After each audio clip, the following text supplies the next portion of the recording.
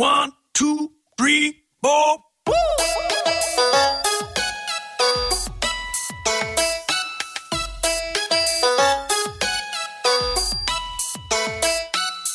Welcome to Me and the Geek. I'm me, that's Joel Sharpton. You can follow me on Twitter at The Rogues Life, and every week I discuss something cool with a different geek right here at meandthegeekpod.com. You can find us on iTunes or Stitcher, stream us straight off the website. You're listening to the second of our pilot episodes as we continue to discuss Spider-Man and the Marvel Cinematic Universe and his entry into it. This week's guest is a buddy of mine named Jamie Worley. He's a video editor and a pretty big geek in his own right. And we're going to talk to him about his ideas for Spider-Man's entry into the MCU and different ways that the storyline could have gone and may yet still go.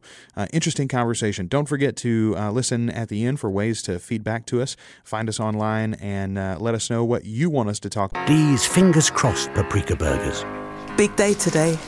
Jamie gets his exam results. I hope he's done okay. He's worked so hard. So I'm making my paprika burgers for when he gets home.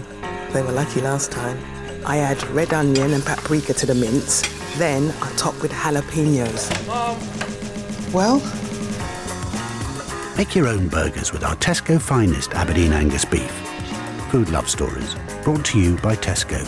About in the future. Right now, just sit back and enjoy this week's geek, Jamie Worley on Me and the Geek. Jamie, how you doing, man? Hello. Doing great. How you doing? I'm doing good, man. So we've talked to Kyle Sweeney, and he and I discussed at a pretty good length the hows and whys about why the MCU is now back in charge of the Spidey character. I talked to Matthew Bennett, and he and I talked about his proposition for an older Spider-Man in the MCU, and even we discussed about the different suggestions and rumors that maybe we would see a return of Tobey Maguire or Andrew Garfield.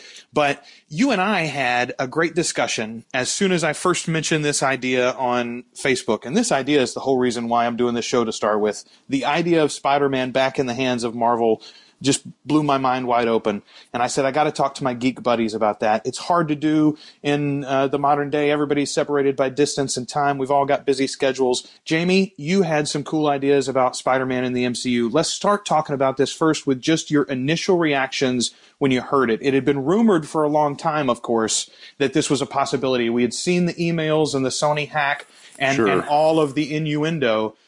But did you really think it was going to happen? Was it surprise? Was it finally? How did you react? You know, I kept up with it from day one. I read all the hacked emails. I was on top of it because Spider-Man and Batman are my two number one heroes of all time. And Marvel's my favorite comic book company. I love DC and they've got some great stuff, but they've just never really connected with me. Marvel is my go-to. Spidey is the king. I love Deadpool. I love Wolverine. They're over at Fox. It seems like they're going in a good direction. But I have not been happy with what Sony's been doing with Spider-Man. Spider-Man 3 really just destroyed my life for a while. Topher Grace as Venom, worst casting, just a terrible movie. Tried to stuff way too much into it. Good riddance to that. That killed that franchise for me. The Amazing Spider-Man came out. Loved the casting. I was at Comic-Con when Andrew Garfield, went up to the mic dressed in the Walmart Spider-Man costume and poured his heart and soul out about how much he loved the character. Showed a picture that the first costume he ever picked for himself for Halloween was Spider-Man. Fell in love with the kid. Thought, this guy's Peter Parker. This is going to be perfect.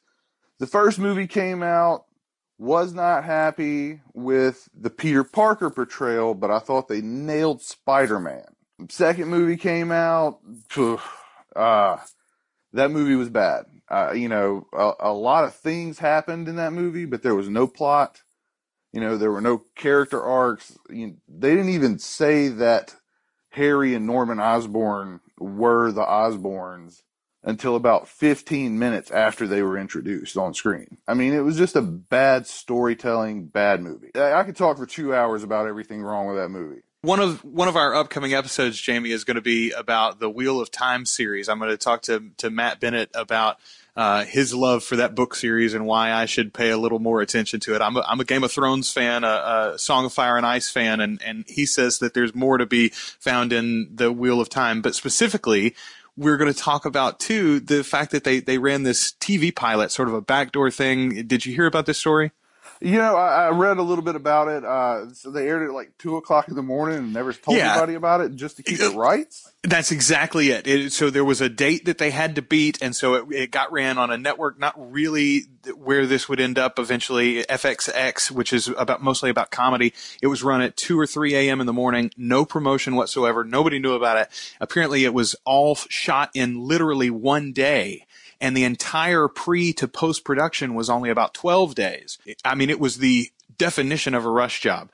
But that, in a lot of ways, was how The Amazing Spider-Man 2 felt to me. It was like, and this is where I wanted to go, because you made a great point in there. You talked about some of the missteps, like the terrible use of the Osborns, the slapdash introduction of effectively every potential future villain for Spider-Man at the end, all the different things that they crammed into that. What was the bare bones of this new theoretical trilogy was actually pretty solid. Gwen Stacy cast so well. As you said, Spider-Man cast so well. Now, I got issues with Andrew Garfield. I think he's too much of a pretty boy, and I've made that argument before. Right, and I agree. Peter Parker is not he's not a cool guy, and he was way too cool. Skateboarding around and being like, he was just way too super cool. Sneaking into, the intern program. That's not anything Peter Parker could have really pulled off. Like the Peter Parker that I know, Yeah, exactly. So, but look at the two directions that the companies took. And now we're talking about Sony with Spider-Man and 20th Century Fox or 21st Century Fox or 31st Century Fox or whatever they are now with the X-Men series. Both of them reacting to the gigantic success of the Avengers. And then to me, I think even more than the Avengers, because everybody expected that to blow up. But when the Avengers was followed with Iron Man 3, which had been very successful, but the third movie with the extra push of the franchise connecting to that gigantic event, and were there going to be, further events that were there going to be cameos, et cetera, et cetera? What was the post-credit scene going to be? All of the excitement that surrounded Iron Man 3 because of the proximity to the Avengers and the fact that the totals went over $1 billion. I think that immediately made 20th Century Fox and Sony say, we have to do this. We have to do this now. 20th Century Fox did it mostly pretty well. They did it the Days of Future Past style. They said, look, we got 2 casts full of X-Men that most people like, in fact. Even if they don't like our movies, they like these actors in these roles. Let's just make sure that we get them all on screen together. Now, there's lots of things that I thought were terrible about Days of Future Past, but largely that goal was succeeded at, and because of it, they were rewarded. It was a fairly well-held critical success, and it made a lot of money. On the flip side, the Amazing Spider-Man film says we've got to set up this Avengers universe, and literally all they did was put all the pieces on the board. It's exactly what you said. They didn't explain any of them. They didn't create character connections. We don't get introduced or care about Felicia Hardy or understand that she could be the Black Cat someday. We don't get introduced to the Osborns in any way that matters. These characters are used up and thrown away. Even the Rhino, that gigantic introduction there, which could have been so much more, he's a joke.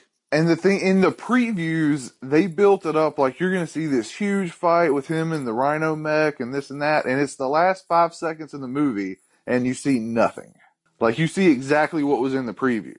So the interesting question long term will be, since the X-Men series sort of succeeded at trying to pull off this Avengers feat, and we think now we're going to get a connected Deadpool movie and a connected Gambit movie and new Wolverine movies and further expansion of the First Class cast, and then maybe even some new appearances from the original cast as well, if you listen to the rumors of Patrick Stewart recently. Right.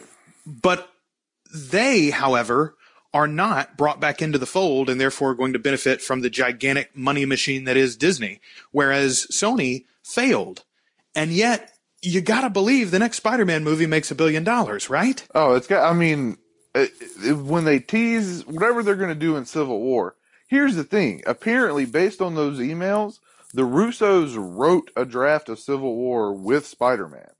Like, that script already exists. They're not going to start shooting until April. Like, they have time to get everything worked out. They have time to cast somebody. And it's because these guys at Marvel, even when they didn't know they had the rights, they went ahead, and because they had the story that they knew they wanted to tell, they wrote it anyway. And that's the thing, is that the guys who are making the films at Marvel Studios are storytellers. They're not movie makers, in my opinion. You know, they want to tell a good story. Sure, like, they're making amazing films.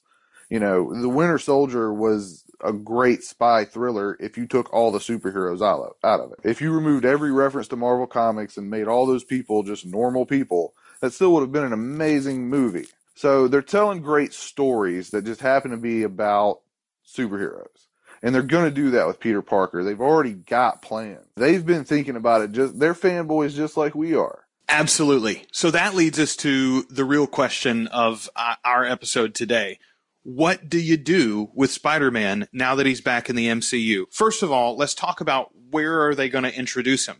I discussed with Kyle and Matt, I think both, the interesting thing to me about the character of Spider-Man is you can have the character introduced into the MCU through television or earlier movies without actually having an actor cast. You don't have to ever see Peter Parker. You can see Spider-Man swinging through the city. You can see him in headlines. You can see him in news stories.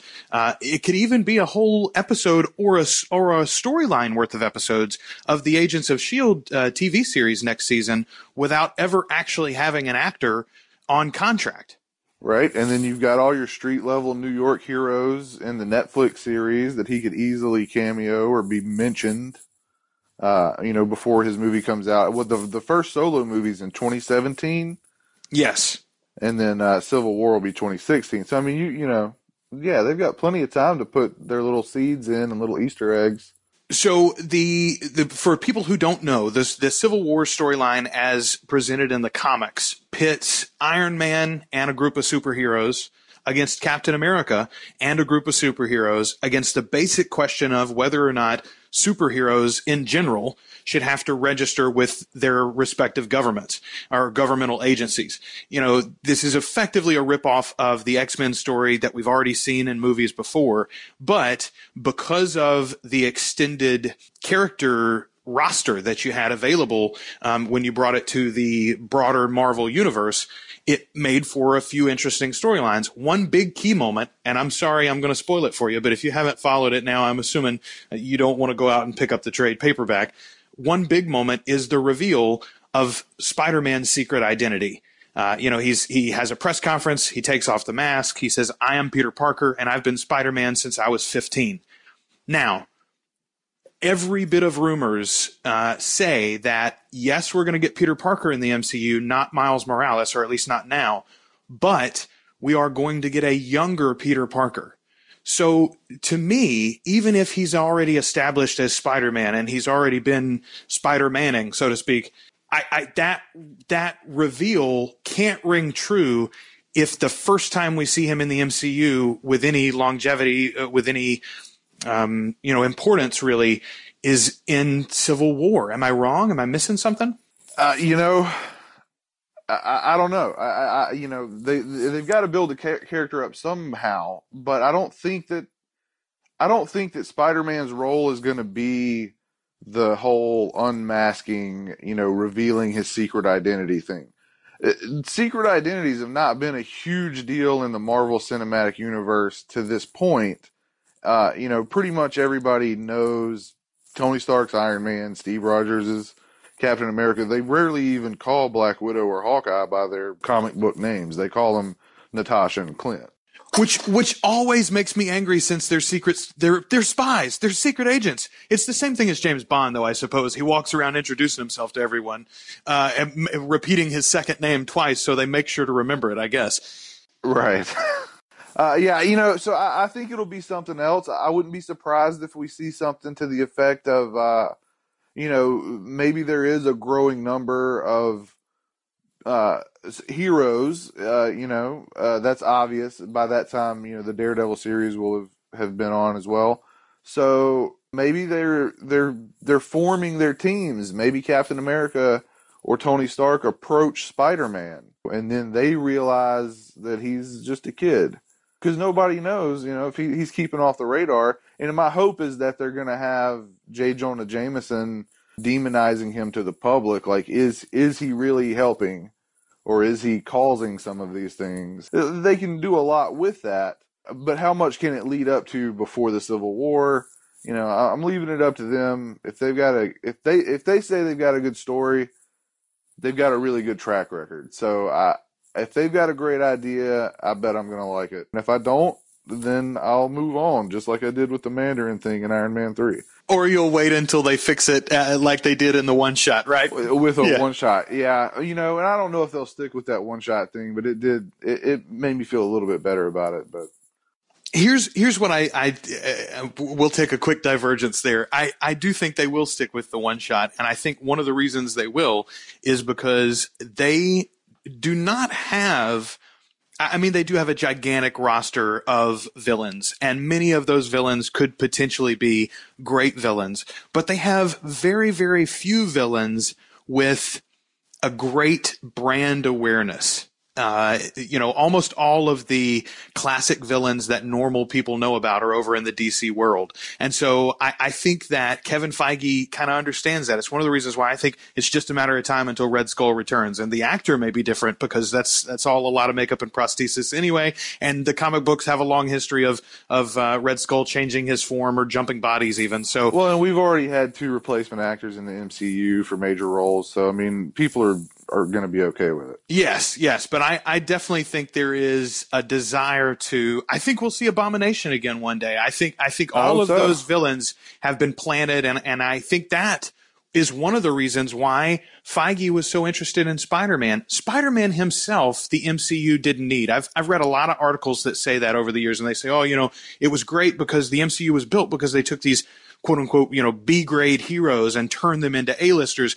To me, the thing that Spider-Man and the return of these rights or the sharing of these rights, what that does is it gives you access to all of those tertiary characters, that whole world that surrounds Spider-Man specifically, that interacts with the other characters and gives the MCU overall a more lifelike and lived in feel. That's the thing that I always liked about Marvel Comics. I love the fact that everywhere you go, J. Jonah Jameson is preaching the fact that vigilantes shouldn't be out there saving people and fighting bad guys.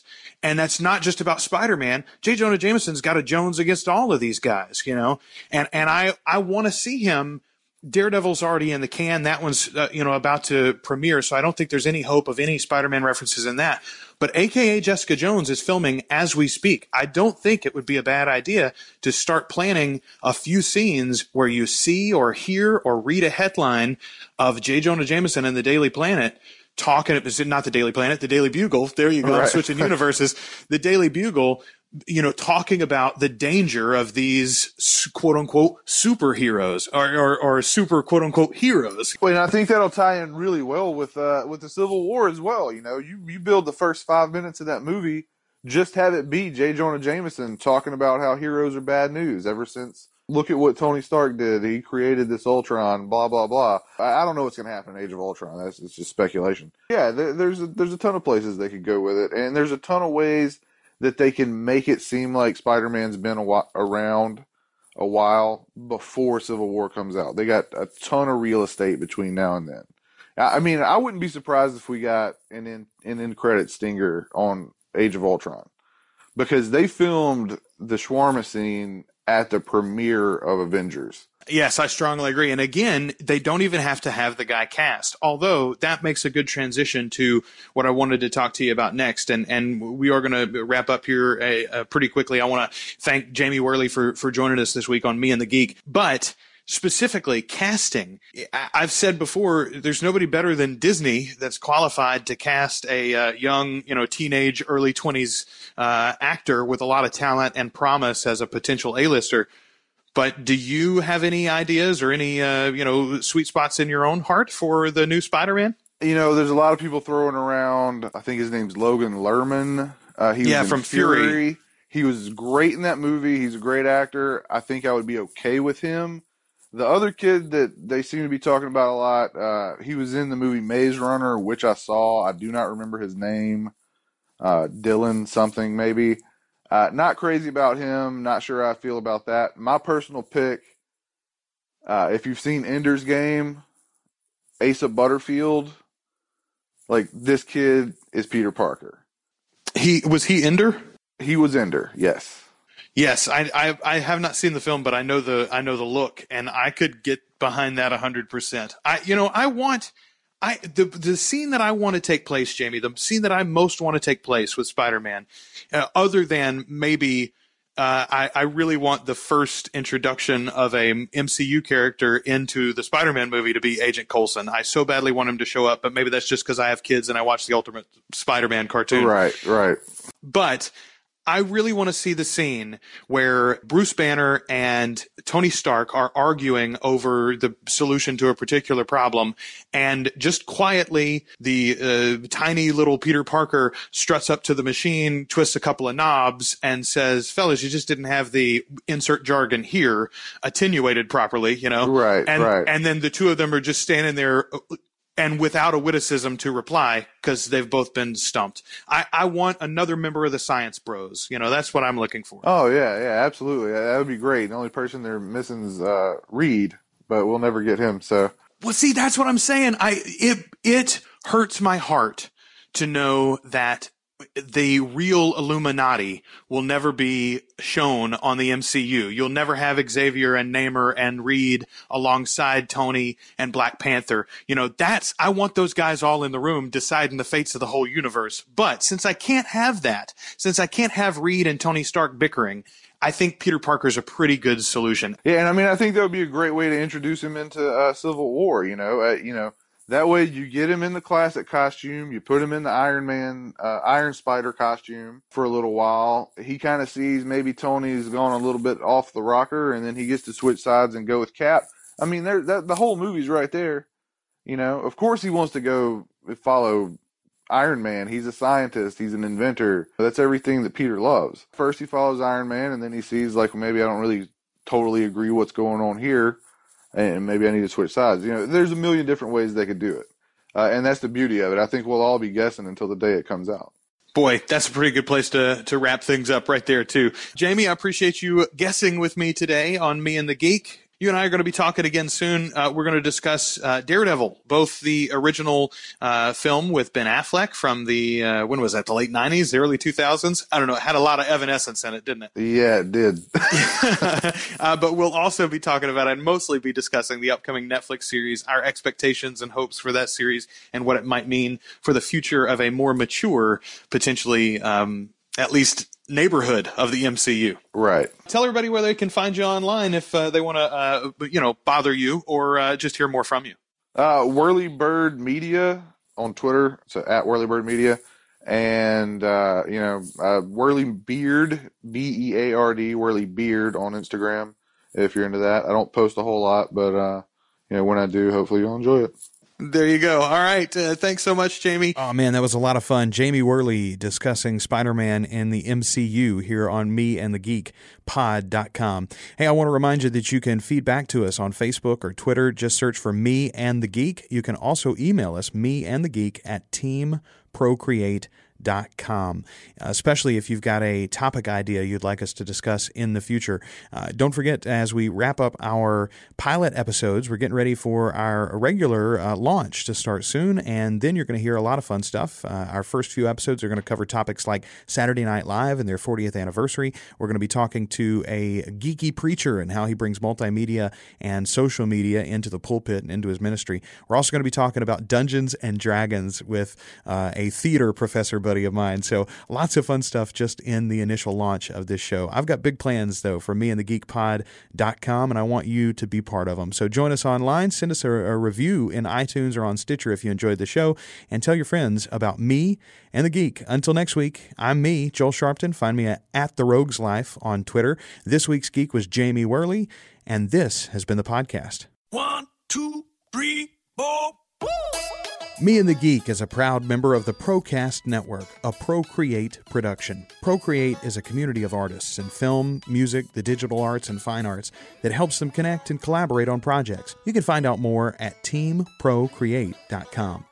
Also, be sure to check out one of our other great shows like Movie Buzzed. The Movie Buzzed podcast is exactly what it sounds like. It's a place for friends to get together, watch a good movie, and catch a good buzz. Every episode, your host Zach will be joined by a special guest or 5 to have some fun. Movie Buzzed is where you'll find your friends and a good buzz waiting for you.